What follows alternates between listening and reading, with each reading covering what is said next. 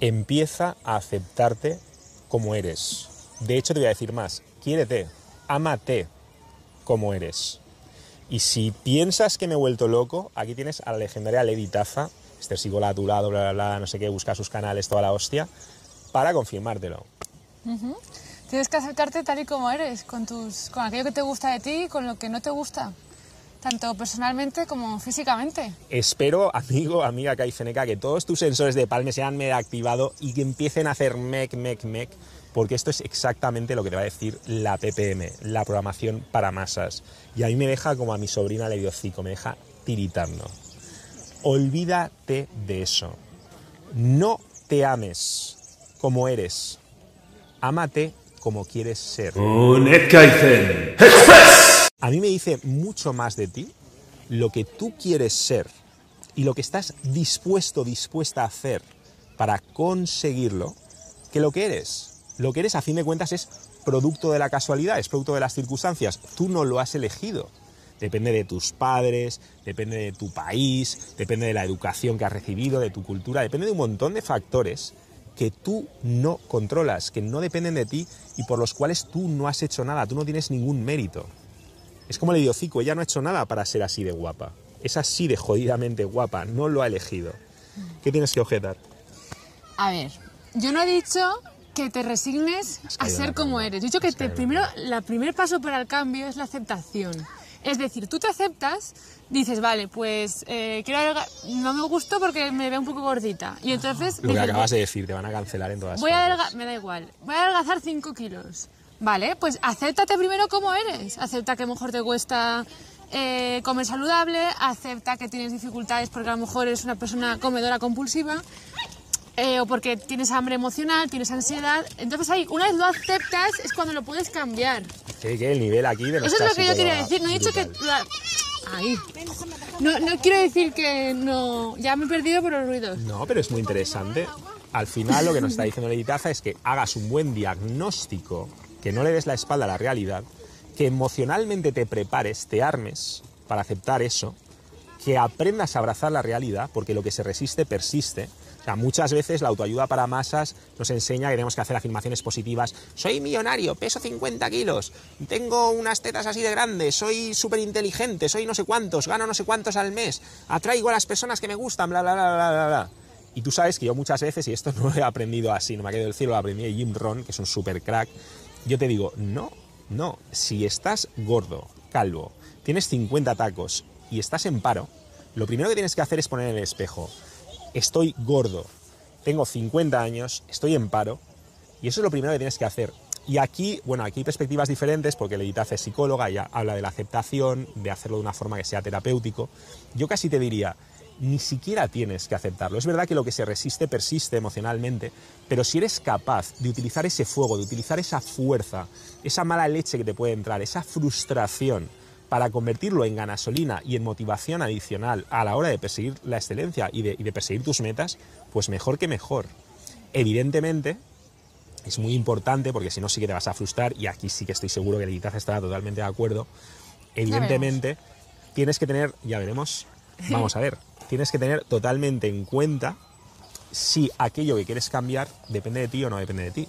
Si está en tu área de influencia o no está en tu área de influencia. Porque Exacto. Es cuando intentas cambiar cosas que no dependen de ti, cuando de verdad te vas a frustrar y cuando de verdad vas a generar una dinámica emocional, una espiral emocional totalmente destructiva que no te llega a ninguna parte. Y cuando ese fuego, en lugar de actuar como combustible, se va a volver contra ti. Por ejemplo, si Mario no acepta que la perra es mía, el problema es suyo.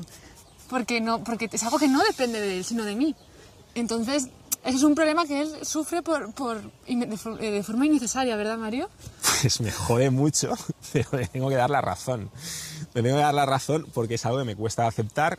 Es el amor. Aquí sí que es amor puro y duro. O sea, aprovecho que estamos en público para volver a pedirle a Lady Taza, delante de todos vosotros, un poquito de custodia compartida. No quiero mucho, me conformo con 2 días a la semana de por vida. Eso sí, que sean oficiales, por favor. Es lo único que pido, porque es que la amo con locura, eso es cierto. Pero la verdad es que has tenido... te veo inspirada hoy, estás muy inspirada. Y es cierto, estoy totalmente de acuerdo con ella. Se me está yendo el tinte rubio. Un gran ejemplo, está dejando de ser rubia o se hacía la rubia y vosotros os lo creísteis. Recapitulando, deja de empezar a quererte como eres, que eso es lo que te enseña la PPM, para que no cambies, para que te frustres, para que desperdicies tu segunda vida. Ya sabes que solo se vive 2 veces, antes y después de descubrir. El Net Kaizen. Y que nosotros no queremos desperdiciar la segunda. Así que la PPM, la programación para masas, te dice, no, desperdicia todas tus vidas. Así que acéptate como eres, no cambies nada, porque además parten de ese mito, yo llamo un poco el mito de la escultura, ¿no? De la escultura perfecta, de la escultura de piedra, que es mi esencia está escrita en piedra, porque yo soy así, porque yo soy una escultura perfecta de Michelangelo. Claro, si tú te ves como una escultura acabada, como una escultura de piedra, en lugar de como un trabajo en constante mejora, como una obra en construcción, pues vas a estar muy anquilosado. ¿Cómo se llama la enfermedad esta que tiene la gente? Arteriosclerosis. Vas a tener psicoesclerosis. Vas a tener psicoesclerosis porque psicológicamente vas a estar esclerótico, vas a estar como las arterias cuando se atrofian y tenemos problemas cardiovasculares. Por eso, empieza a entender que tu esencia no es piedra. Tu esencia es... El Net Kaizen. Agua. Ahora estamos rodeados de agua, Lady Hocico se acaba de mojar, está tiritando, por eso pide tanto amor. Y quiere agua. Perdón, no quiere agua. Pero tu esencia sí, porque tu esencia es agua. Así que empieza a construirte como quieres. Entiende la diferencia de qué partes puedes construir. Hay partes de la piedra que yo puedo esculpir, pero hay partes que están fuera de mí, o que no son de piedra, o que son de aire, no las puedo tocar, están fuera de mi área de influencia. Yo quiero pensar que algún día me deje la custodia 2 días por semana del hocico. Quiero pensar que está en mi área de influencia. No perderé la esperanza. Pero si me equivoco, efectivamente estaré palmando. ¿Algo que quieras decir? ¿Algo que nuestra querida psicóloga, nuestra legendaria Lady Taza quiera decir? Pues que hay que aceptarse tal Si estás como haciendo un eres. vídeo súper serio y luego sacas la lengua y le das morreos a la perra, pues la gente, hay gracias que no va a pillar. Y va a pensar, pues no era tan serio el vídeo. Es que es otro nivel, Maribel. Pero porque yo... ¿Cuál era tu mensaje con al un final? toque de humor. Que la base es aceptarse a uno mismo. Y desde la base, entonces empiezas a modificar aquello que no te gusta de ti. Pero acepta en el momento en el que estás actualmente. Vamos a no darle la espalda al toro. Me gusta que además haya puntos de vista diferentes. Uno más enfocado a la terapia, uno más enfocado al logro y a perseguir la excelencia. Al coaching.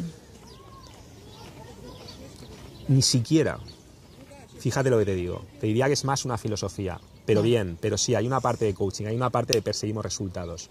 Pero efectivamente, si tu prioridad ahora mismo es sanar, lo primero es aceptar la situación antes de mejorarla. Porque si no, emocionalmente, lo que se resiste, persiste. Si no estás en esa situación y quieres un poquito más de caña, un poquito más de fuego, pues adoptas la perspectiva del tío Mario, que es más, como ya diría, de coaching. Yo creo que es una filosofía de perseguir la excelencia a muerte. Y es utilizar ese fuego, esa frustración emocional, para todavía tener más gasolina. Pero desde luego lo que no vas a hacer bajo ningún concepto es darle la espalda a la realidad. Porque sin un buen diagnóstico no hay tratamiento que valga. Eso es todo, Kaizeneca. Un fuerte abrazo. Recuerda que solamente se vive, y te lo hemos dicho ya, 2 veces. Mira, Mora. 2 veces. Antes y después de conocer el Net Kaizen. No desperdicies la segunda.